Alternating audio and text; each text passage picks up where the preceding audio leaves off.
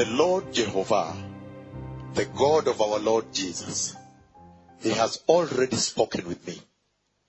And He has spoken with me about the glorious coming of the Messiah. And so, that is where my conversation with this land and the church and the pulpit is going to reside. I'm going to center on that as a central theme. Now, the second thing. If the Lord Jehovah, the God of heaven, has already spoken with me now about the glorious coming of the Messiah, then the next question becomes, what has the Lord said? Hallelujah. The Bible promised and continues to promise today that the Messiah will be back, will come back. However, when the Bible promises that the Messiah will come back, when I read the Bible, I see two comebacks, two comings back. One of them I see in the book of Revelation, chapter 1, verse 7. Look, He is coming with the clouds, and every eye will see Him, even those who pierced Him, and all the peoples of the earth will mourn because of Him. So shall it be. Amen. That's what He says. He says, let me describe this now. He is coming with the clouds, and literally all people will see Him, including those who pierced Him, meaning including the enemies of God. They will see Him coming. Then there is another one in Revelation 16, verse 15. And He says, behold, I come like a thief. Blessed is he who stays awake and keeps his garment, his clothes with himself, with him, so that he may not go naked and be shamefully exposed. Hallelujah. I say, the Bible promises that the Messiah would come back. But if you read the Bible, you find those two coming backs. One of them, He says, all people, including the enemies of God that pierced Him, will see Him coming. And the other one says, behold, like a thief, como ladrón in Spanish. Behold, I come like a thief. Blessed is he who stays awake and keeps his garment, his clothes with him, that he may not go naked and be shamefully exposed. This other coming is stealthy. This other coming is secret. And the other one is for everybody to see. This secret one here, you find it in 1 Corinthians chapter 15, verses 50 to 56. And you also find it in 1 Thessalonians chapter 4, verses 16 and 17. Because there he gives the mechanism, the protocol, how it will happen. But 1 Corinthians 15, 50, 56 says, he talks about in a flash, in the twinkling of an eye. And yet, this one I've talked about, 1 Thessalonians says, 1 Thessalonians actually talks about the mechanism with which it will take place. Because it says, and the Lord Himself, meaning this time around, He will not send anybody, owing to the gravity of the event. He says, and the Lord Himself will come down from heaven. And he talks about the loud command, the trumpet, the voice of the archangel. And by the way, I have heard the trumpet of God. I know exactly how it will sound on that day. Oh yes. The reality is coming to the church.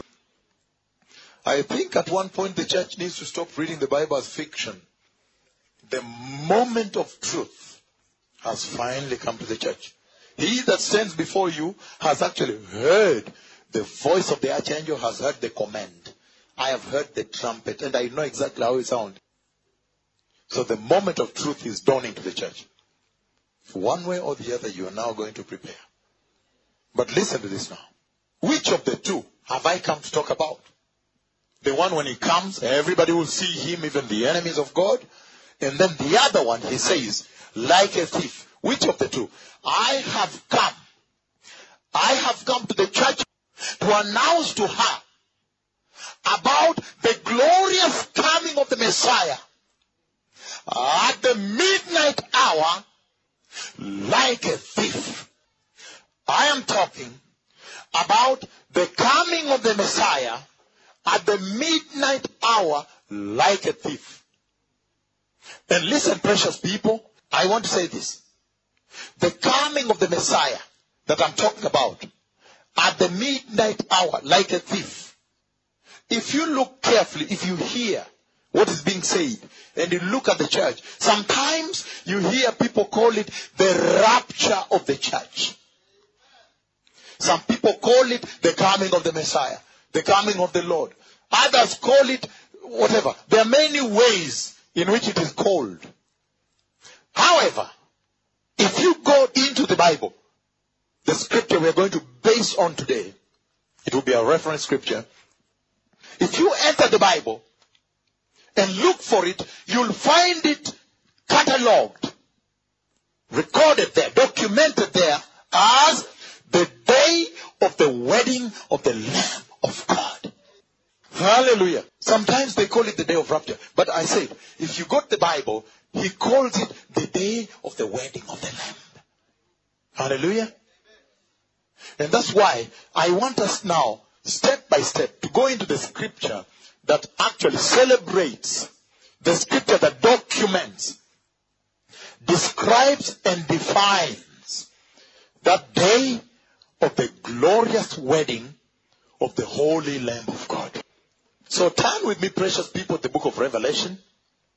The book of Revelation chapter 19.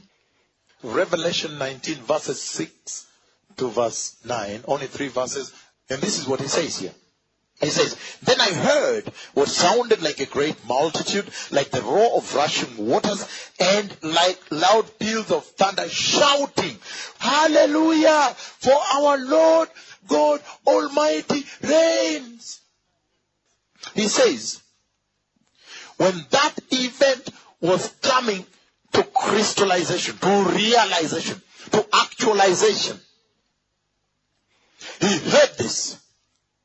He heard millions upon millions, the grand multitude, the great multitude, like loud peals of thunder, like the roar of rushing waters, and they were all shouting in a major way, historic way.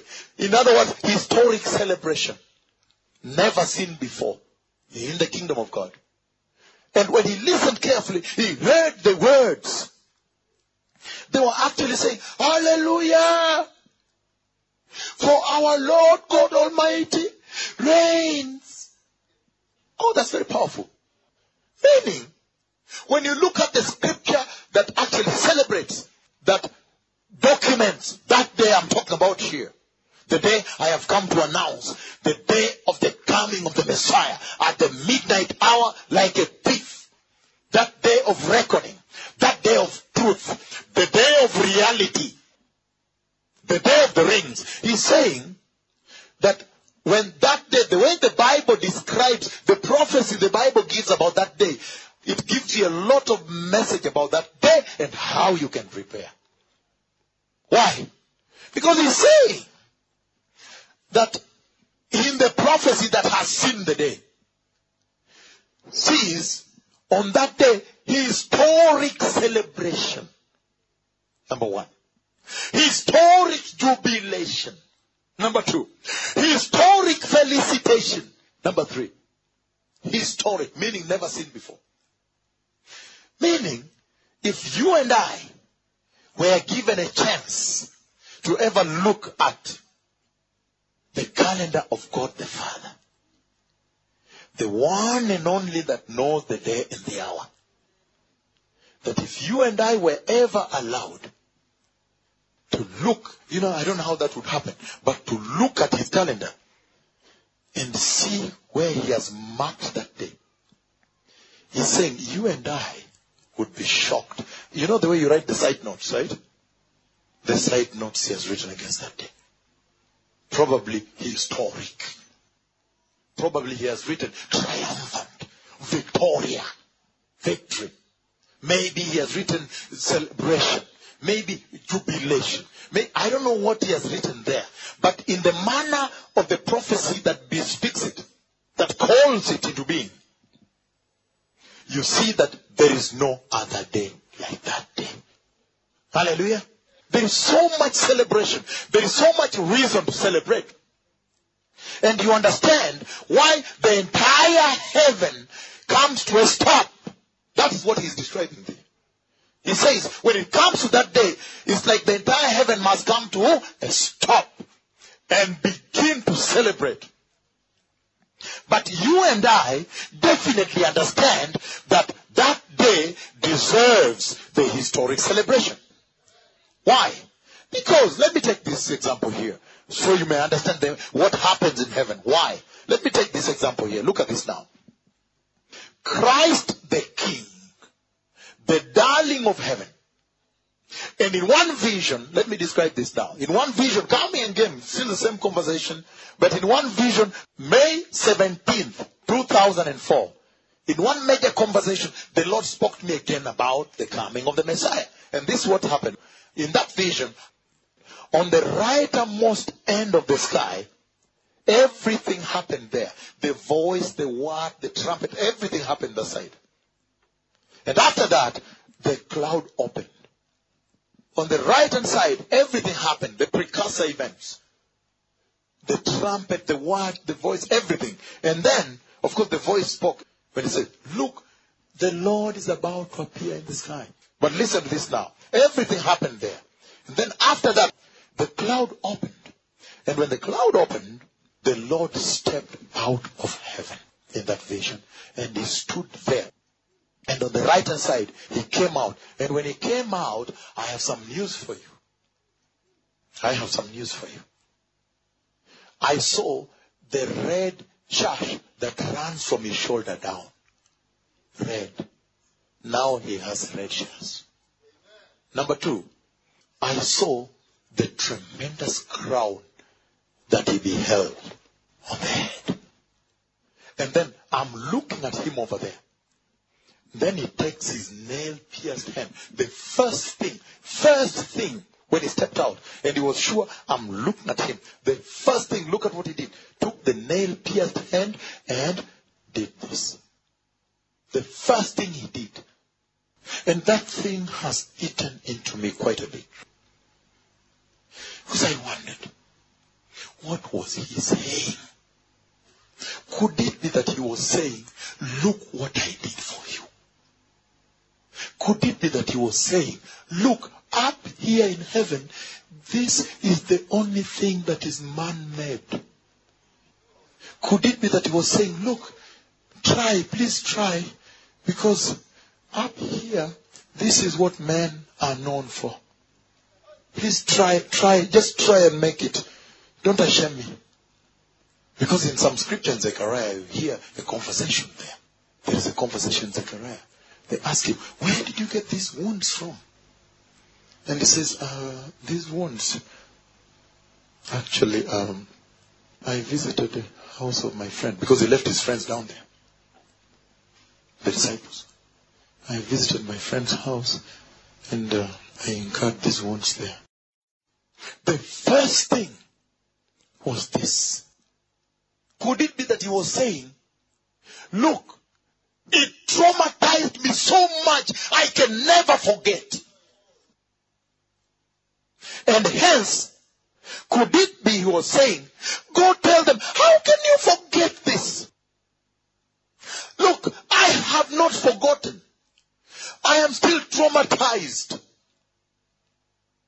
Could it be that he was saying, look here, look at the scars. When I look at the church, I weep. Listen, I weep. But tell them, look, tell them about this. Tell them, even if I would have wanted to go and die for her for a second time, look, I cannot go. Now I have defect. Could it be that's what he was saying? Could it be that he was saying that when he looks at the church, he hears one thing. He hears if the church is crying out for a second deliverance.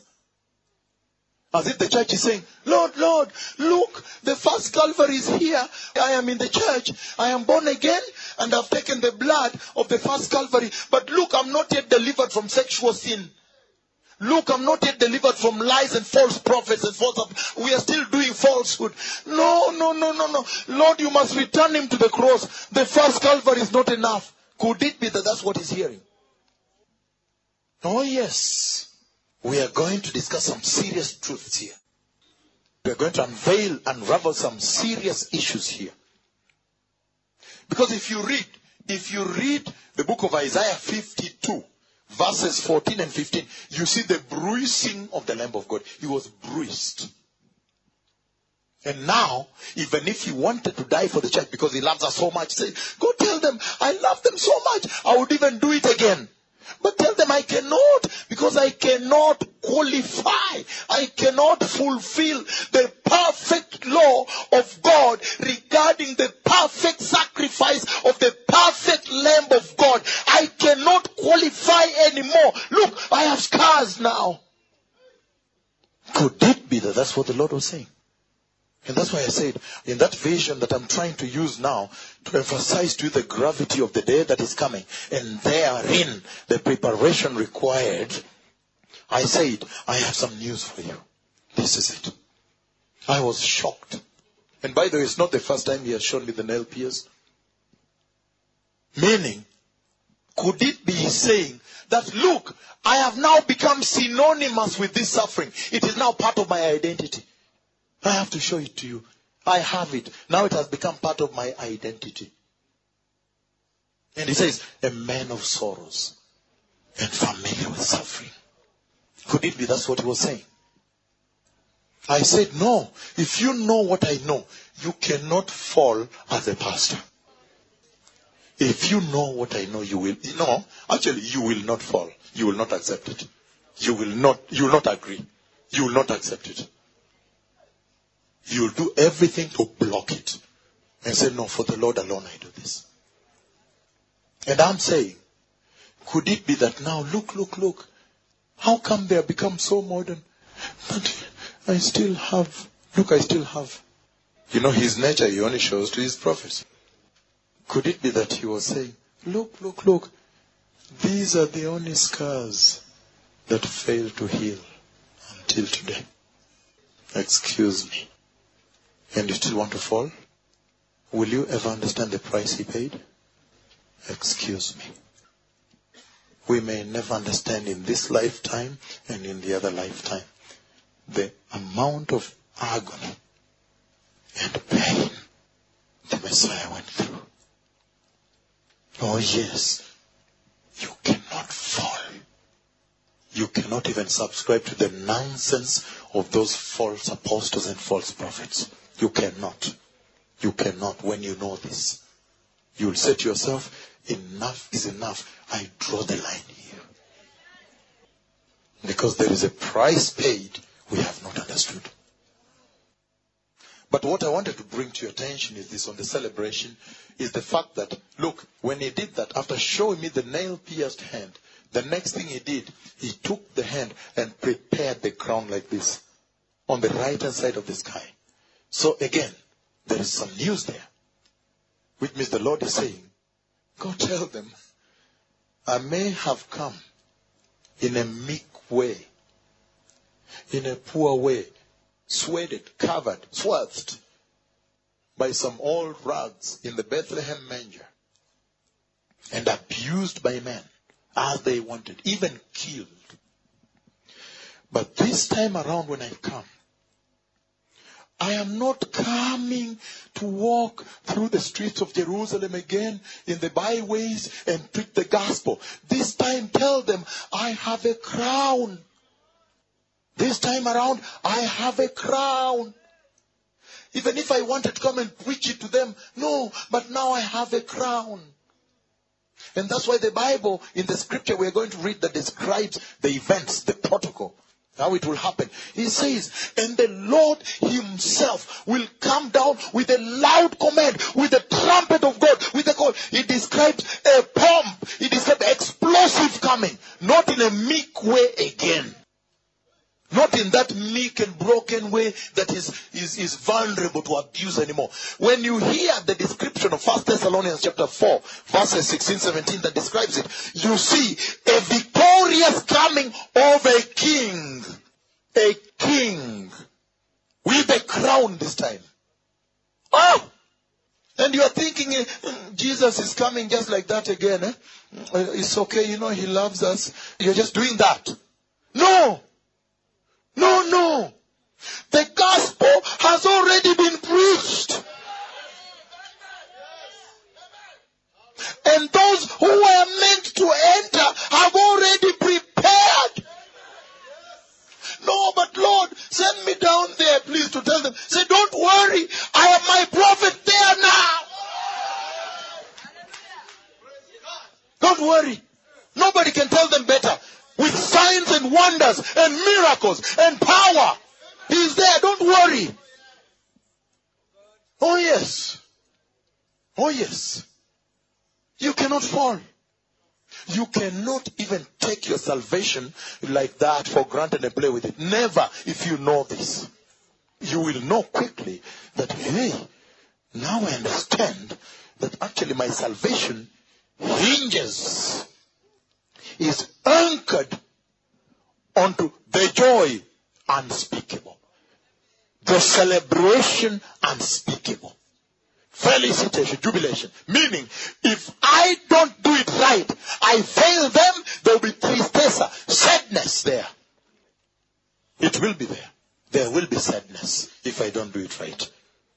Oh yes, that is the message coming through here. Now, he took the hand and he prepared the crown.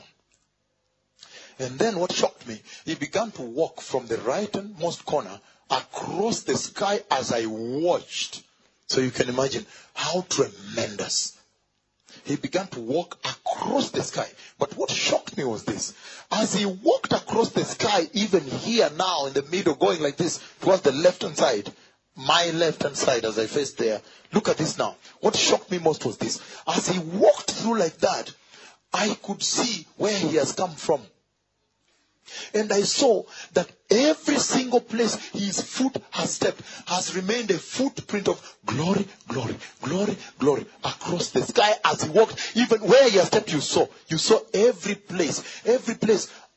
And then I was shocked. I said, wow, could it be?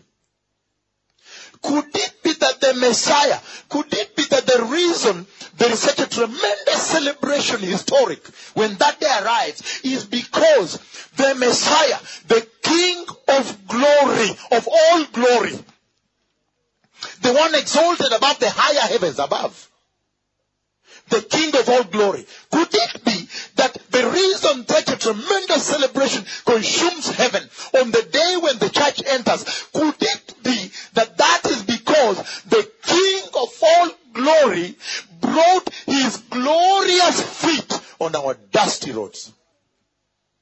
The price on our muddy roads. I understood better. I understood the cost and the price of salvation. And then he walked until the end. And when he reached the end, he turned and faced me. And he took the other hand now. And then he showed me again like this. And then with that hand, he held the crown again. But now, you see, that's a very powerful place now. That place now, I was looking at him now, because he has done this up to there now. I was looking at him, and I don't know, some nice feeling. I was like, this is a good presence. I liked this in that vision. And then look at what happened. I don't know why, in my heart, I felt like I said, Lord, take me with you. I felt I said like that. But look at this now. This end, looking at me. Then he looked down and he turned. And he went and the cloud covered him. And I remember in that vision, I wanted to cry. And I felt as though he was telling me, your time is not yet. So listen to me, precious people. The church has entered this realm. This is a serious realm. You're used to false prophets coming here to rob a lot of money from you and fool around with you and soothe your sin, paint it white, whitewash it. No. The church has entered this realm. And this is a serious realm. Listen to this. I understood the following. I understood that the price paid at Calvary, the price paid in his coming to deliver the church, was so humongous we may never understand. Number one. I'm explaining to you verse 6, why the historic celebration. And I understood another thing. I also understood that, wow, so if the price was so high,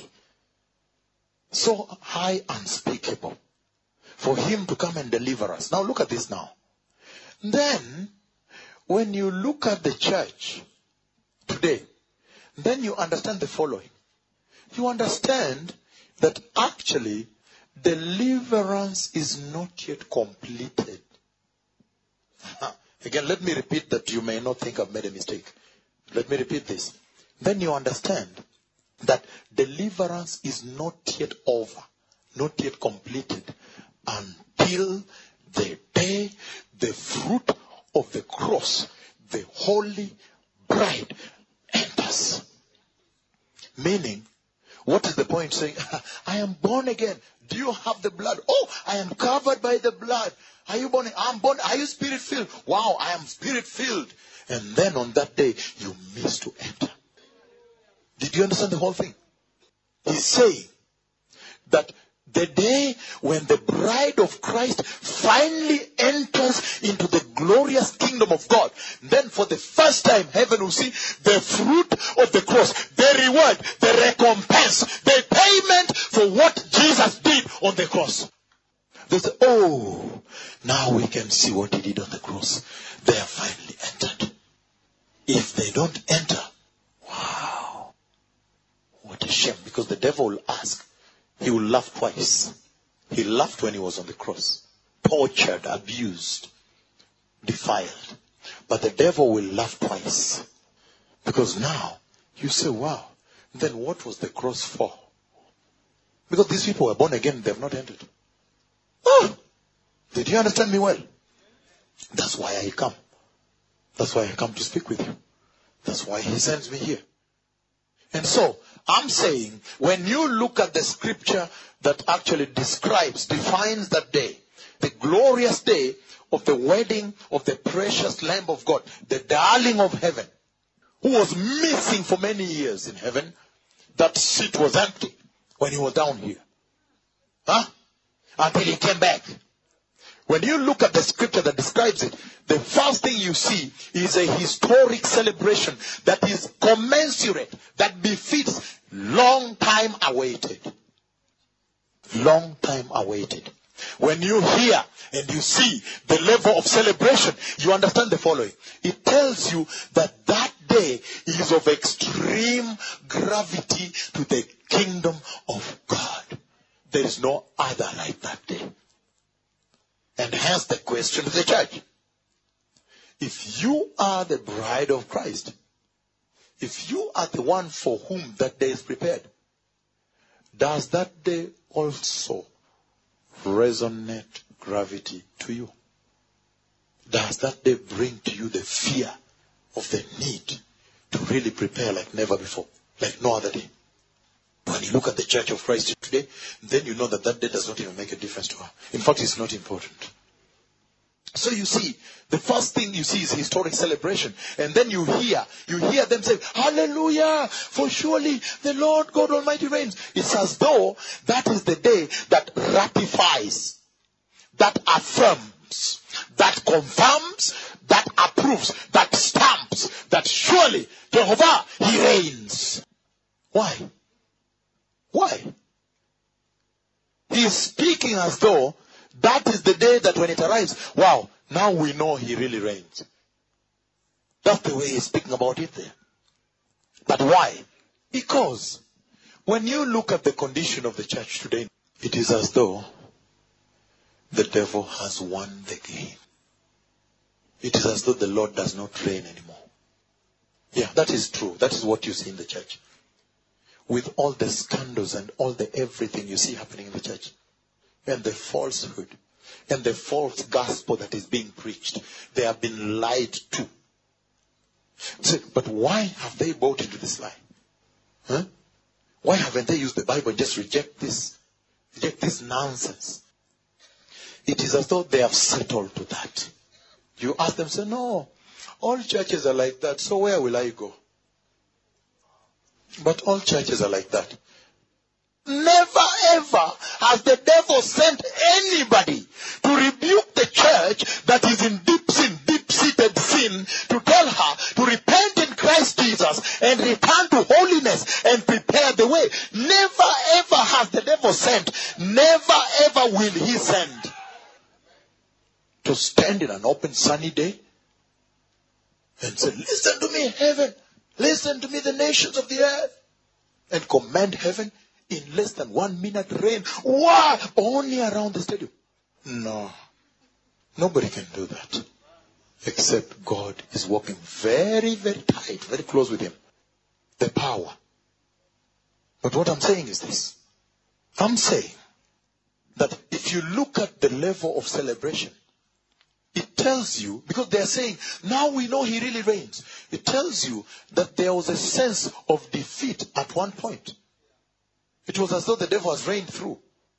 He has now succeeded. Which is true when you look at the condition of the church. Why would women come to the church exposing their legs here?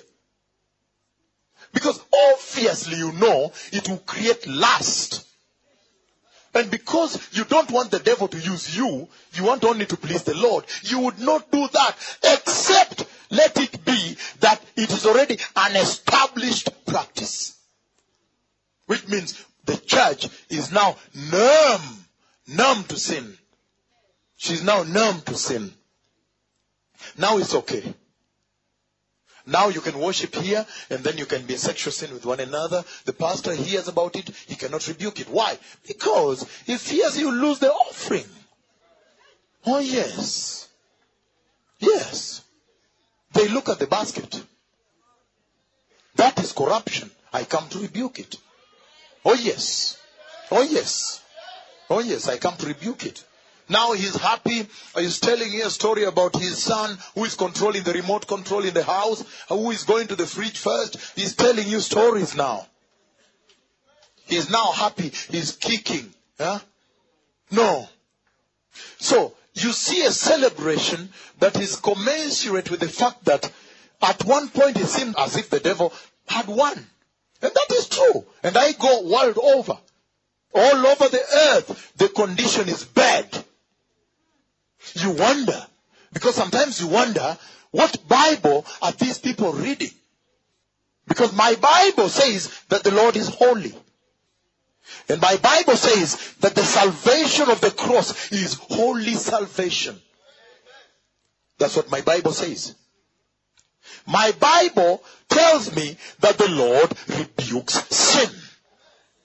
And when you rebuke sin, then they get to know that this thing I'm doing is sin. So let me stop it. The sheep are always faithful and obedient. That I've also found out. You show them, they do it. Oh yes. Every person has the capacity to, first of all, recognize sin and then reject it, or recognize the truth and also the capacity to receive it.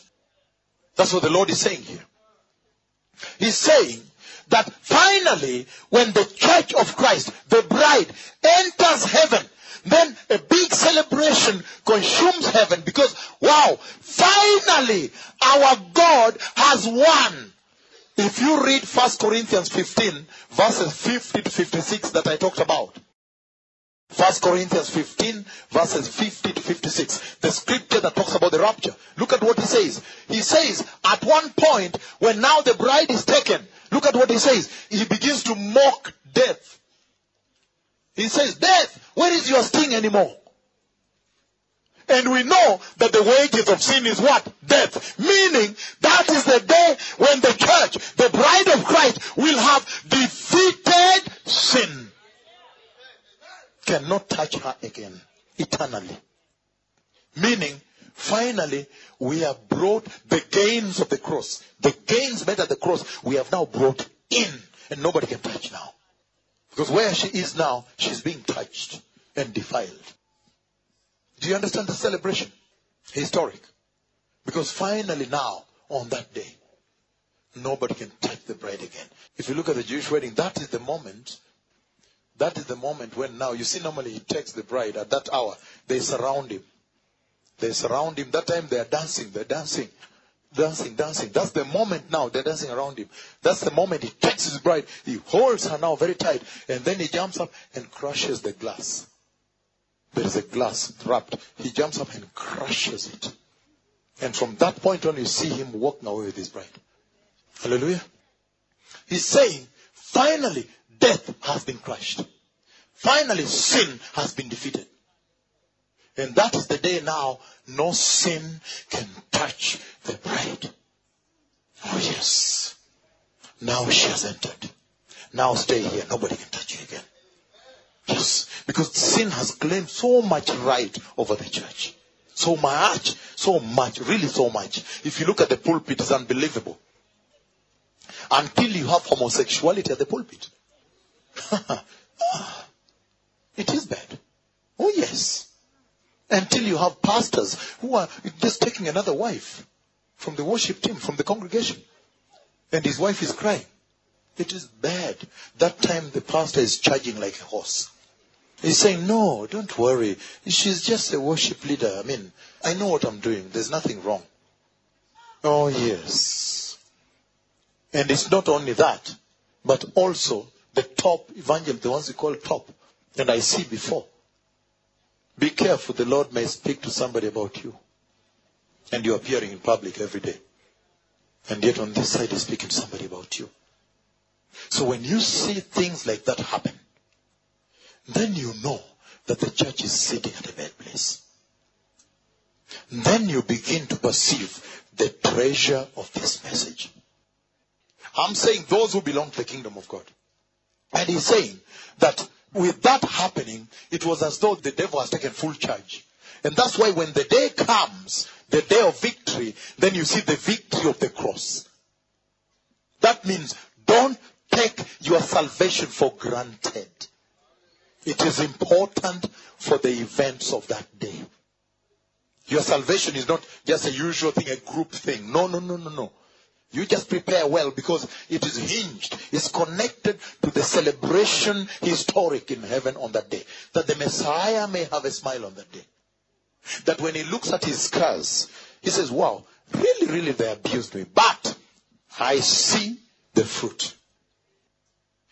However, when you move now to verse 7, then you understand the real reason why there will be historic celebration.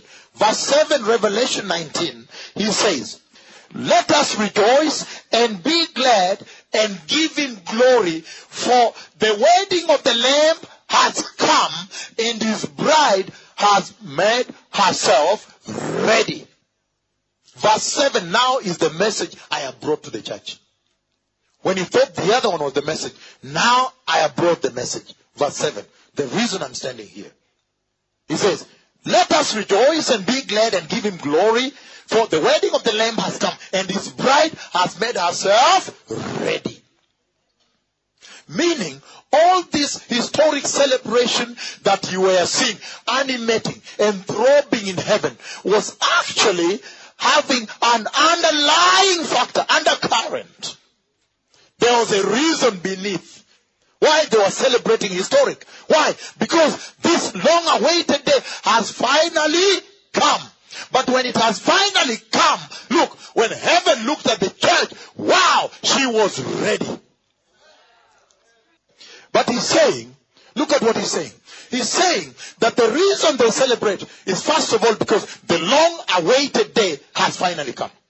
But key to that is that when it has finally come, when God in heaven looks at the bride, the church, wow, this is a miracle. She is even ready.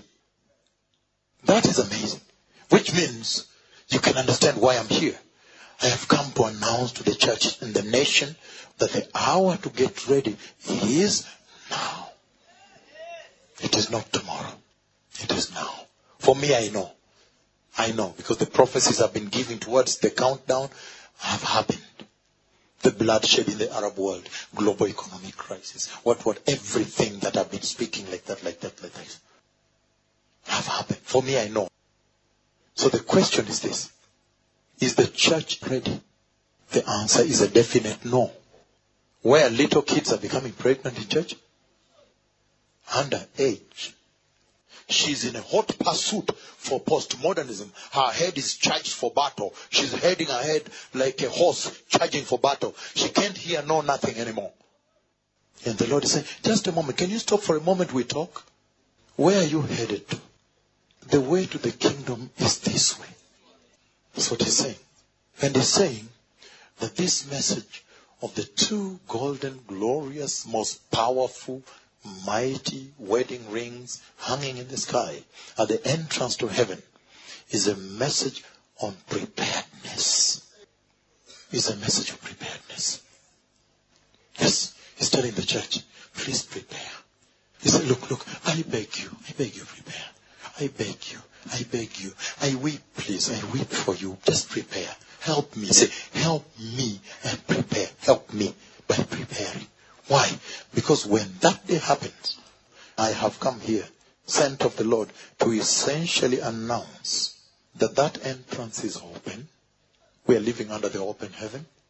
And also to make a second announcement that when that day arrives, the Lord will simply close the door. So if you listen carefully in the Spirit, those who are walking in the Spirit, you hear me announcing that the door is about to shut. That is the message that is going on here. But I'm saying, the horse, the haste, the panic, it made me panic. Wait, he's about to be released. That's about time. He made me realize time. Tell them time. But what I'm saying is this: preparedness. He's saying, because the bride, when they checked, she was ready. But how does heaven know that the bride is ready? Does she walk around with an ID she flashes? Are you ready? So yes, you pull an ID and flash it. Does she walk with a t-shirt written behind ready? How? Verse 8 now talks about the readiness. Verse 8 it says, fine linen, bright and clean, was given her to wear. And then he says, fine linen stands for the righteous acts of the saints. Again, he's saying in verse 8 that fine linen, bright and clean, in Spanish, lino fino, Portuguese, lino finissimo is a better way to put it. Because he's saying the finest linen ever achievable in this lifetime. And he's saying, fine linen, bright and clean, was given her to wear. But that linen was given to us in Isaiah 53 on the cross. For free. For free. When you receive Jesus, you get it gratis. For free. For free you get that linen. Isaiah 53. And Psalm 22. You see the price of purchasing it and giving it to you for free. And then he says, fine linen, bright and clean, was given her to wear. Then he says, fine linen stands for the righteousness of the saints. Righteous acts of the saints. The Lord is essentially saying that he has brought me to announce the following. To announce that, number one, the Messiah is coming. Number two, that this is the hour of preparedness. Preparation, preparedness. To make sure you are prepared. Why? Because he said, I am also essentially announcing that the door is about to shut. But let's move on fast. Let's move on further. He's saying, I am also essentially announcing that, look, this is the dispensation of the fine linen. Or you can say, fine garment. And he's saying that you are the generation of the garment. He's saying, you are the generation that the prophets of old, when they saw the coming of the Messiah, they wept. They said, wow, how I wish I could live to see that generation. The generation that prepares to receive the Messiah. Oh yes, they cried. I wish I could see. How I wish I could live to see them. Wow, the generation that receives the announcement and begins to prepare in earnest. I'm talking about a physical people on the earth, walking on the earth, hearing the announcement and begin to prepare here in the physical and spiritual. And then essentially receive the glorious Messiah. Now look at this now. He's saying, I can see you are so modern today. So modern that you have incorporated, you have accepted, you've tolerated sin and modernism of sin in your salvation. Now everything goes for the modernity. I see you are so modern. You don't even care. There's no fear of the Lord in your hearts anymore. You just come, you say, Pastor, how are you? Huh? Pastor, can you bless me please? And the pastor himself, when you see the way he's preaching, he's pocketing here. You know, if you study language, body language, those of you who can study criminology or just psychology, body language. If you study body language, pocketing means familiar with, I'm used to you, we are same level. Yeah, same level. Just pocketing, say, no fear of the Lord anymore. And yet the Lord is saying, he's saying the following. How come you cannot remember that the Bible promises that the latter anointing will be greater than Pentecost? He's saying like that. Yes. He's saying, how come you can't see that the Bible promises that the latter glory would have greater power than the original, the first glory, Pentecost? How come? He's asking. And he's asking, how come you can't see that the Bible promises that because of that greater latter anointing, the latter church would walk with greater authority than the first church? Greater holiness than the first church. Greater righteousness than the first church. How come? Because he flashed back. He flashed us back. He said, please remember. Meaning, how come you cannot see that the primitive church, the first church, every day when they walked Christ Jesus crucified and resurrected. When they sat to testify, they testified Christ the Messiah crucified, resurrected. When they sat to eat, they ate Christ Jesus crucified, resurrected. When they preached the gospel of Christ Jesus crucified, resurrected. They were Christ-centered on the cross. On the cross. How come you cannot find that original salvation today? He's saying the following. He's saying that even when they testified, Paul comes from Thessaloniki. And he comes to a meeting like this in Caesarea Philippi. He finds there was a prophet sitting there. Paul walks in, and then the prophet stands up and begins to tie him up. And when the prophet of the Lord begins to tie him, and he asked him, Jerusalem, are you still going? And Paul laughs. He laughed at him. He said, no. But I saw the same dream before I left Thessaloniki. And I know that if I go, they'll arrest me. It's okay. If they kill me, let them kill me. But I am going. Jerusalem, I am still going. Meaning, Paul and the prophet were both listening to the same voice. Is that what you see in the church today? Somebody will come here, sophisticated, will start telling about seed, financial wealth transfer from the world, and everything else. Oh yes, they will say it here. And they say, if you give me a seed, a meaningful seed, and something meaningful, I'll put your name inside my private aircraft. They say it. Oh yes, it is happening in the church. And then you wonder, listen to two voices. One of them is saying, prepare, the Messiah is coming. It's time for repentance and righteousness and holiness to be restored at the pulpit, to stop the scandals of the pastors. And then the other one comes and says, prepare for wealth. Begins to prepare you to live better on the earth. There is a problem. He's saying that day of the wedding is for a church that will have that original old Calvary rugged cross kind of salvation. That old type. The type of salvation that is actually centered on the cross and the blood. And when they begin to sing, they sing about the cross.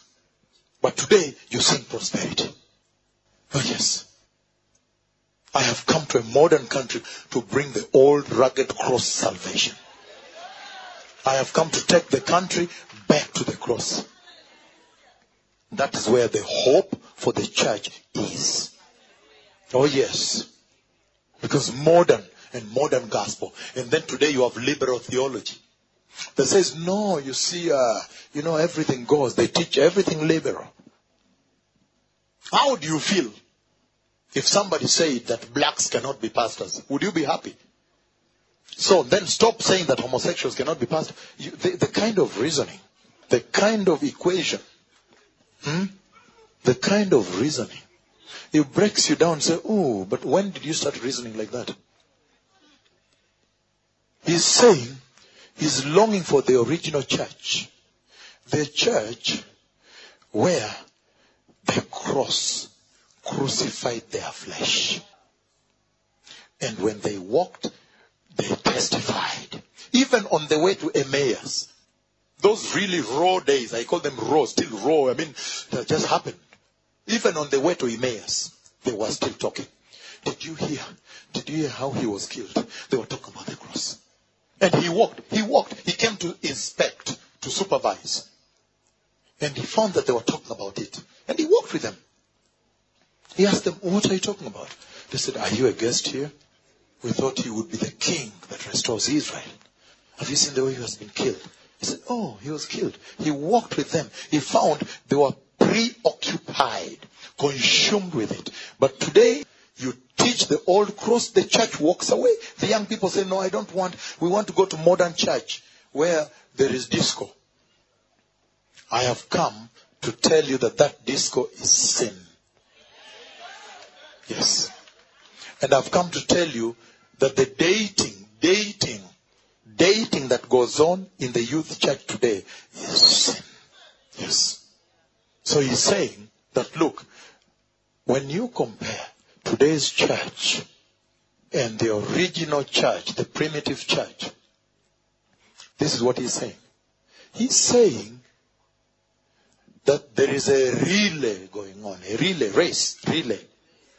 And the first church, Peter and the rest, even to the point of death, when they died, they still died. Christ Jesus crucified, resurrected. They died for it. And when they finished the beautiful race, they did this. They passed the baton on to this church. And he's saying, what have you done on your segment? What did you do on your segment? You slid. You slid and fell. He said, look, but the finishing line has been drawn. Because he's saying that if you don't finish, you spoil for everybody else. Oh yes. So he's asking. He said, I long for that church, the primitive church. But when you compare today's church that is supposed to be most anointed with the primitive church, you find that today's church is much lower than the first church. And yet, she's supposed to be much more loftier, higher, exalted in power, authority, anointing, miracles, righteousness, holiness. You find today's church has no fear of God. Yeah, the young men come with sagging trouser. They put earring here. Oh yes. And we have not rebuked our sons. Our daughters have come with tight skirts here to show their anatomy. We have not rebuked them. We have not told them, no. Don't bring sexual lust in this house. You are in the house of the Lord. We have not rebuked that. There is a problem. Do you understand what the Lord was saying here? He's saying that there is the original salvation, the uncompromised salvation, the salvation that is centered on the cross and the blood of Jesus. That when she preaches the salvation of the cross and the blood. And he's saying, therein is deliverance. Thank you, precious people. I want to end here and ask that if there is anybody that feels he has been touched and that he would like to return to the Lord, to be ready for that rapture, repeat this prayer with me. Say, precious Jesus, I surrender my life to you right now and repent of all sin and recognize the powerful work that Jesus did on the cross at Calvary. And I ask you, Lord, to wash me with the powerful blood of Jesus and set me free from sin. I receive you, Jesus, into my heart as my Lord and Savior. Please establish holiness in my salvation. And let righteousness be the hallmark, the standard, the indicator of my salvation. That I may see the glorious kingdom of God, eternity of peace with God. In the mighty name of Jesus, I am born again.